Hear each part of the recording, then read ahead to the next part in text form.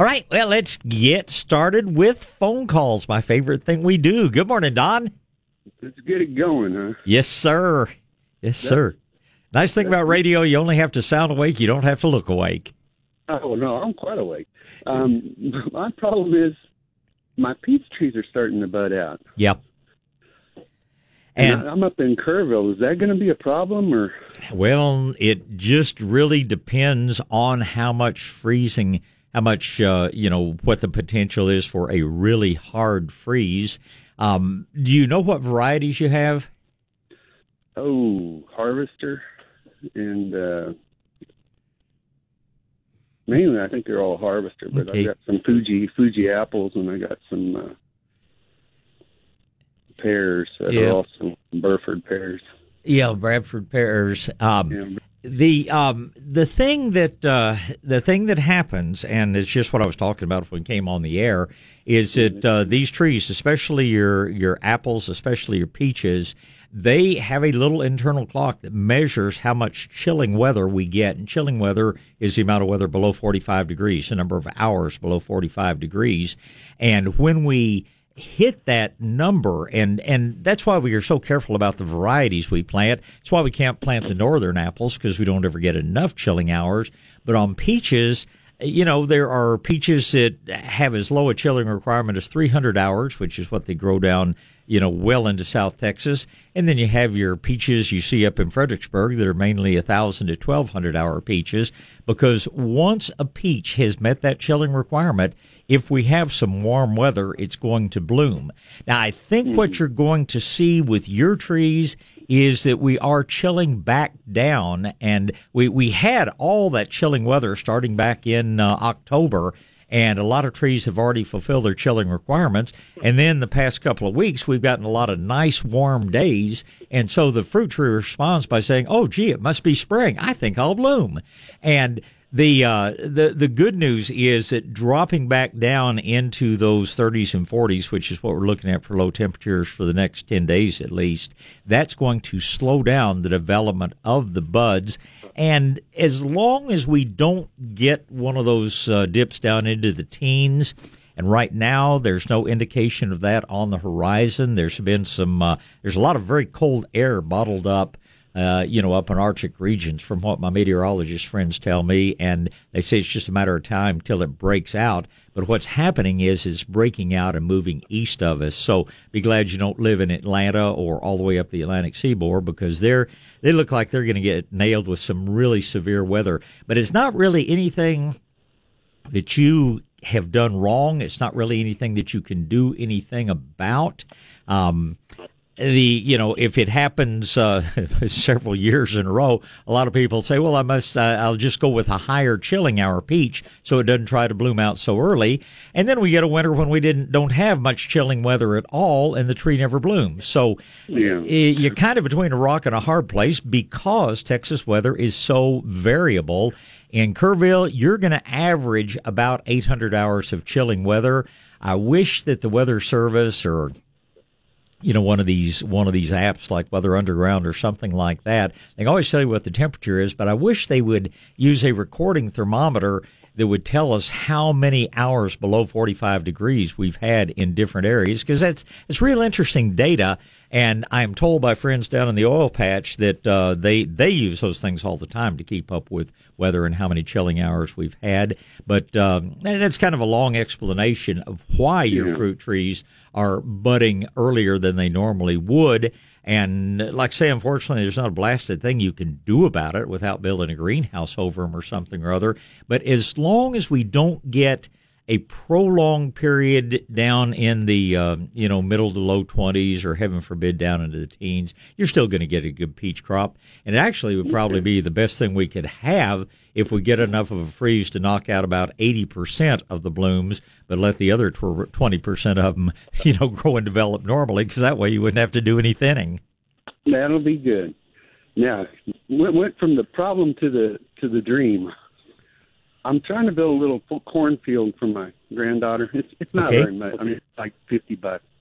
100. It's not very big, but I brought in enough dirt. There are people that live in town whose entire lot is not that big. So, yeah, to those of us who live in the country, that's a little small patch of ground, but that's plenty of ground to look after. Hey, that's for sure. Yeah. That's how much dirt I've brought in. I've already brought in almost 200 yards of dirt and dumped it in there. So I'm about a foot to 2 feet deep, and it's level. What is the best irrigation that I can use in that situation? Whether I should use a bubbler, use, pulsating sprinklers for it, or use... No, those things waste too much water, and, the old-fashioned thing to do would have been flood irrigation, but today we have... We have some very, very efficient, in effect, drip irrigation systems. There's one out there, the cheapest one, they simply call it T, as in, the first letter in Tom, T-tape. And it is designed to be a sort of a temporary 1 or 2 season things, using it in a lot of places where they plant sugar cane and they just plow it up every so often and plan on putting in fresh. And like I say, it's super inexpensive. What I use in my garden and what I recommend most highly, and I think your garden is certainly an appropriate size to do it, is a type of drip irrigation that's called pressure compensated tubing. I don't like soaker hoses. Soaker hoses put out a high percentage of the water in the first portion of the line. Probably 80% of the water comes out of a soaker hose, comes out in the first 20% of the line. This pressure compensated drip tubing, that's the best one's made by Rainbird. It will give you exactly the same amount of water 200 feet down the row as it does, in the first little emitter. They're built-in emitters along this row, and basically it's just kind of what do you want to call it? A little erector set, kind of a little model building thing. You buy inexpensive plastic T's and L's. You buy the tubing in you buy it by the foot or in a 100-foot roll or a 500-foot roll, and then you put a little adapter on it that will adapt to a standard, hose thread. And then it's simply a matter of laying this out. You're going to lay a row of this tubing all the way down each row where you're going to be planting your corn. You're going to be tying it into a water source. You're always going to put a little clean out valve on it, which simply amounts to folding the tubing over and putting a little figure-8 shaped piece of plastic over it. But I look at the Rainbird pressure compensated drip. I think that's going to be, you probably do your whole patch for, well under $100, not nearly as much as you spend on soil, and it'll last you for a lot of years. It's a pressure compensated drip. It's made by Rainbird. And where in San Antonio would you find something like that? There are various people. I know the folks over at SA Rainmaker use a lot of it. We sell it at Shades of Green. We sell it by the roll or by the foot. Oh, well, then we'll just stop by your place. Well, we'd love to help you anyway. Some of the box stores may carry it, but we carry a little bit better grade of it, and we have a little handout that'll tell you exactly how to use it. And I've had about 4 years' experience with it, so happily answer any questions you have about it. And does it last pretty well? I have had it in place for 4 years, and the tubing is still as good as the day I put it down. The little L's and the little T's and they're just, push in. They're, there's a name for that, and I'll think of it in a second. But compression, little compression. Well, no, they're not compression. They're anyway, there's a name for it. But those things tend to get brittle. So I would put a little mulch. I'd put a shovel full of dirt over, you're going to have a feeder line that runs along one end of the garden where you have all these little T's coming off of it. If you keep the sunlight off of those things, I think they'll last indefinitely. And like I say, it's good to put a place that you can periodically open it up and just flush all the crud that comes out of your well or out of your water system. And but mine, again, has been in place 4 years and it still works perfectly. Well, okay. Well, I sure thank you for your time and have you a wonderful New Year. Well, do you know about growing corn? Have you grown corn before? I have. Okay. And I've taken it to you, and you've been real proud of me. I always get bugs at the wrong time. Well, that's part of the game with corn, and then you have to deal with the raccoons and things. But the important thing, of course, is rows side by side, not long, slender rows because of the wind pollination. You want to have, if you only plant half the cornfield, You don't make a bunch of long rows. You make shorter rows where you have them stacked up one against the other, because that's what gives you the good pollination and the quality ears. Okay. And then if I do, that is one question. If I plant different types, because she wants popcorn and regular corn, and sure, of course the Indian corn. And do they pollinate each other, or would they do? I have to have that certain? No, they pollinate each other just fine, and you won't be saving your own seed because you probably get some really mixed up genetics. But if popcorn pollinates sweet corn or sweet corn pollinates field corn, the first generation, the corn that you harvest, will be what you planted. It won't be affected by it. But if you save that seed and planted more, you could get some mixed up genetics there. Oh, okay. All right, then. But seed's cheap. You're just going to buy fresh seed every year, and you're going to do fine. Just be sure you get the non-GMO seed. Okay, will do. All right, well, thank you for your help. Always a pleasure, Don. Thank you, sir. Yeah. Goodbye. All right, Ben's up next. Good morning, Ben. Good morning, Bob. Morning, sir. My question is about Oregon sugar pod peas. Yes, sir. I've got a beautiful stand of the peas with the flowers on them, and I haven't got a single pea. Well, you may need more pollinators out there, and we don't have any. We don't have many left. Not this time of year. I mean, it's really.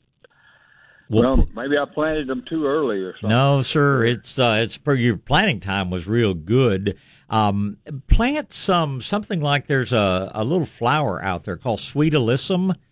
And, man, it is a bee magnet. That is the name. They call it sweet because of the fragrance. You can put out a little sugar water, same thing you put into your hummingbird feeders, but just put some saucers out, put a natural sponge or something in there so the bees don't fall in and drown. But you just need to get a few more pollinators into the garden, because if you get flowers and with the temperatures warming up, you should start getting plenty of peas set. But like all legumes, those flowers do need to be pollinated to make seeds. So do what you can to attract more bees into the garden. And like I say, you can do that with some very fragrant flowers, or you can do that with just sugar water like you put in a hummingbird feeder. And one thing you can do, actually, you can use honey instead of regular sugar. That's what the bees love. And when you use honey, you won't get any mildew or mold growth or anything like that like you do with sugar. Yeah, okay. Well, I haven't seen a bee down here. I made mason bee hives and all those, places for them to roost, and the bees have left LaSalle County. Well, I'm afraid you just got too many people using the synthetic pesticides and things, but you will attract them. Someday you may want to think about putting in your own beehive. Something that's on my list of things to do when I get around to it. But in the meantime, do what you can to bring the bees in, and you'll start getting peas. I suspect you'll get at least some peas anyway. But anything you can do to attract more bees into the area is going to help you get a lot more of those delicious things set. Mighty thing. Thank you very much. Always a pleasure, Penn. Good to hear from you. Thank you, sir. Yes, sir. Bye. Bye.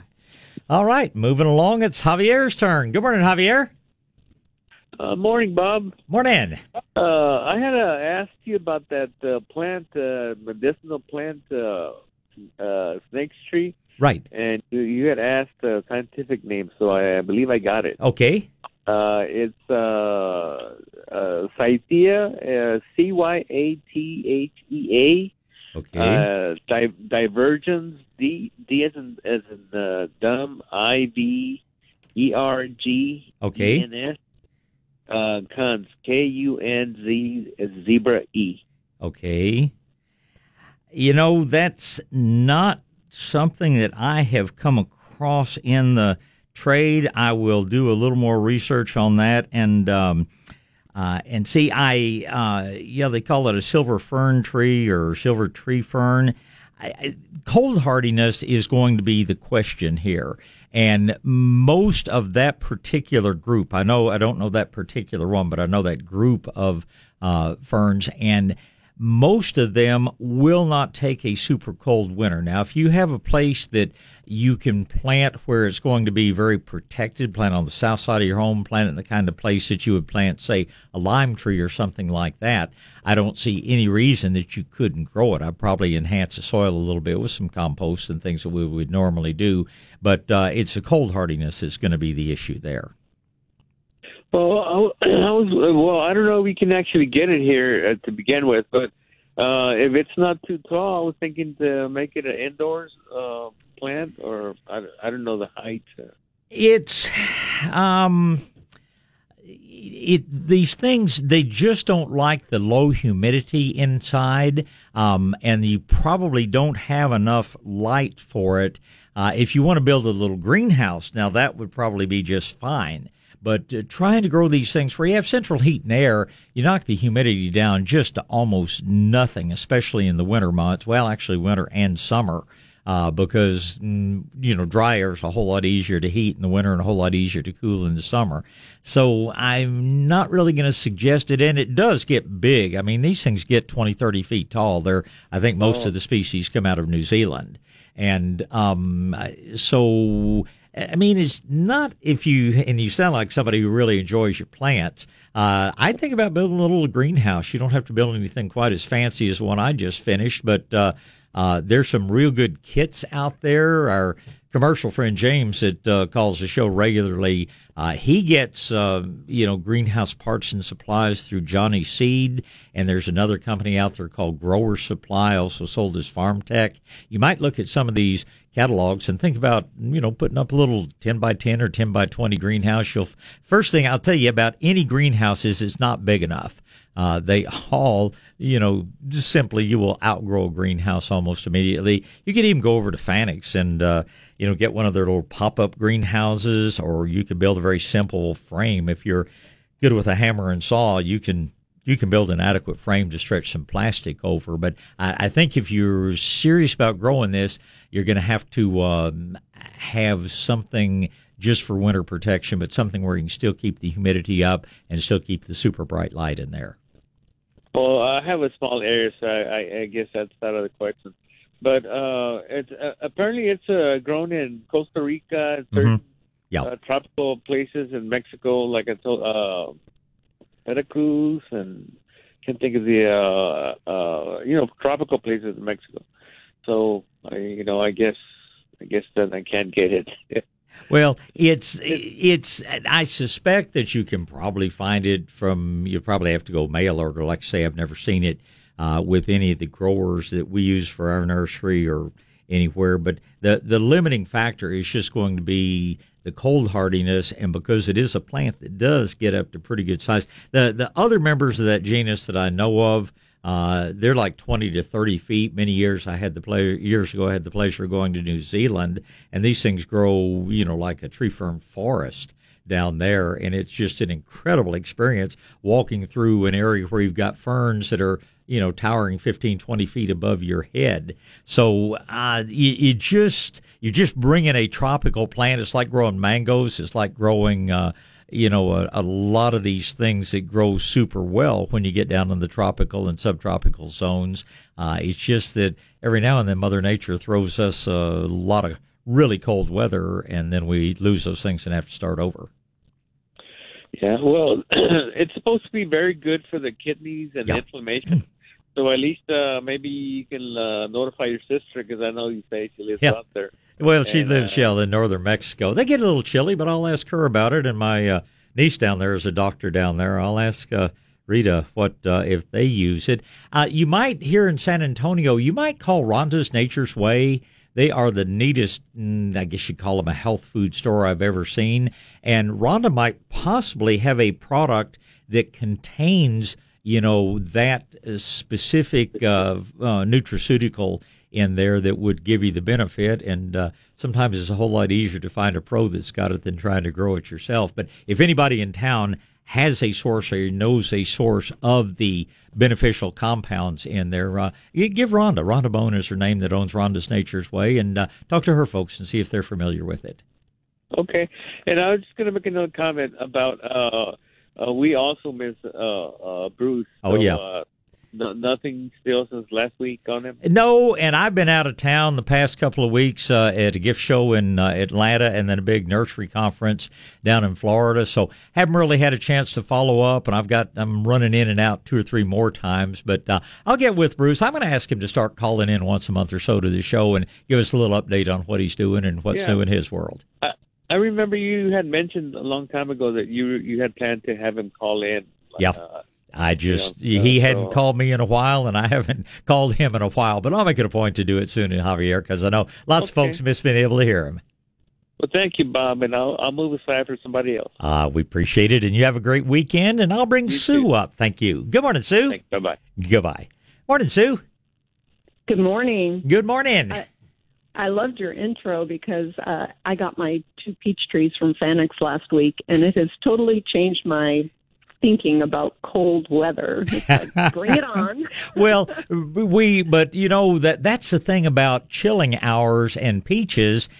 They need those hours below 45 degrees, but 43 degrees is just as good as 4 degrees. So we can have some nice chilly weather without having to put up with that super damaging cold stuff that we really don't like. So, it's sort of the best of both worlds. If you're like me, you'd rather not have it ever get below about 55 or 60 degrees, except for those things that we love to grow that need more chill than that. And that's another very misconception people have, is that super cold is better. No, 44 degrees is just as good as 13 degrees.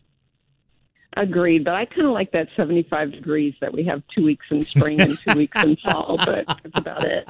It is.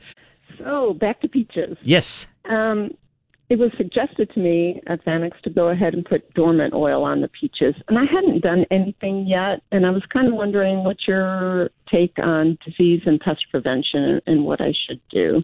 Well, if you have scale insect, then dormant oil is the thing that you use to control it. Brand new trees, I know Fanex would not knowingly sell you a tree that already had a problem. And they look good. Yeah, I tend to be reactive rather than proactive. And here's the reason why. Because dormant oil kills a lot of beneficial insects as well as smothering the scale insects. And it is totally safe. It's totally safe for people and pets.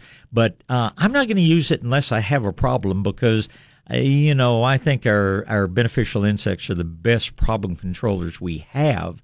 So it used to be just that, and I know the Extension Service still says, hey, you should spray everything with dormant oil every year, but these are the same guys that tell us we should put synthetic chemical fertilizers on our yard and put out all kinds of poisons for problems whether we have them or not. So dormant oil keeps for about 50 years. So if you've got dormant oil, just put it in the shed for now, and maybe, hopefully not, but maybe there'll be a time that you need it. But I sure would not use it just on a, maybe I have a problem basis, especially on brand new trees. Okay. And then how do you feel about, I don't know if they're prone to like fungal infections or not, using actinovate or cornmeal? Things like that. Yeah, again, I doubt very much. If you already have actinovate, I think it's a good thing just to dust on the roots. If I were going to add anything, it'd probably be a mycorrhizal fungal product. They are not. Apple trees are super, super susceptible to cottony root rot. Peaches, it's a remote possibility. What is actinovate a mycorrhizal product? No. Actinovate is a bacterial product that it actually produces an actinomycetes type of thing. But and it's a great product, but I don't think you need it. I mean, if it's something you had, and it doesn't have an unlimited shelf life. So if I was going to say, if you have it, go ahead and use it, but don't go out and buy it. I just don't think it's necessary. Okay. And right or wrong, I ended up with bare-rooted trees. I think I was after ones that were planted, but sure. I kind of made a mistake. I saw them in a pot with dirt, thought, okay. What's the difference in doing that? Is one better than the other? About 1 year. When you buy a tree that's been established for a container for a year, you've simply gotten a better, stronger root system, but you're going to pay for that. An established tree in a 5-gallon container is probably going to cost you $20 more than a bare root tree does. So when I was growing up in the nursery business, pretty much bare root trees were all we had. And there is certainly nothing wrong with them. It's just like on shrubs. People, ask me, should I buy a 1-gallon, a 5-gallon, or a 15-gallon size? And I say, buy the biggest thing you can afford. All you're buying is time. And so your bare root tree is just as good as an established tree, but it's going to take it a few months to catch up to because that what you would buy as an established tree in a 5-gallon container was a bare root tree last year. So you've just you've just given up a little time is the only thing on earth you've given up. Yeah, I was a little bit concerned because the stems are pretty hardy. One's like 3/4 of an inch. The other one looks almost an inch wide. And, there's kind of limited root on that. But they got babied, so I'm sure they'll be fine. And just be sure, and that's the thing that you gained, is you don't have to worry about them being planted too deeply in the pot because you can be sure that you plant them appropriately. But like all bare root plants or all transplantable or transplanted plants, they're really going to benefit if Sue would go out there once a day, twice a day, 10 times a day, and take the hose and just spray water over that trunk and those limbs because, as you so accurately pointed out, they do not have a big root system, but those trees will absorb a great deal of moisture directly through that soft bark, and this will really help them get off to a faster start. Don't keep the soil overly wet, but there's no such thing as wetting the top of the tree too often. Good. So should I expect peaches the first year, or should I remove them because it was a bare root? I wouldn't remove them, but I sure wouldn't expect them. I mean, if it decided to put on 25 peaches, I'd take off all but 2 of them. But it's you'll probably get a few peaches next year. By the 3rd year, you should be into fairly good production. Okay. Oh, and by the way, I think it was fall. I came to your place and I bought 4 Sandankwas to kind of help with covering a chicken coop area. And they were a little bit more expensive than another place I looked, but they looked 3 times better, 4 times even. Those things have more, I think they were about just a little over a foot when I got them. I swear they're about 4 feet tall now. Yeah, they're just really healthy plants, so that was a good call making those. Well, I'm glad it's worked out for you. We pay more for our stock, like everything else. There are growers that grow things for price alone and sell to the box stores, and there are those who grow for more quality operations, and we think is worth the extra money that we pay for them. And hopefully you feel like you got the better value for it, and it sounds like they're doing well for you. Oh, beautiful. Hey, so can hummers have honey, or is that a no-no? Hummingbirds can have honey, certainly. Okay. The one place you don't put honey is into compost tea because it's antimicrobial instead of microbial. But, those bees don't make honey to make us happy. That's what, as you get into harsher climates, the bees eat their own honey all winter to survive and then go back to foraging in the spring. So honey is a very natural thing for the bees, and the hummers will certainly benefit from it as well. Okay. Well, that's all I got this morning. Thank you. Well, good questions. You get out and have a great weekend. Will do. Thank you, Sue. Bye-bye. Bye.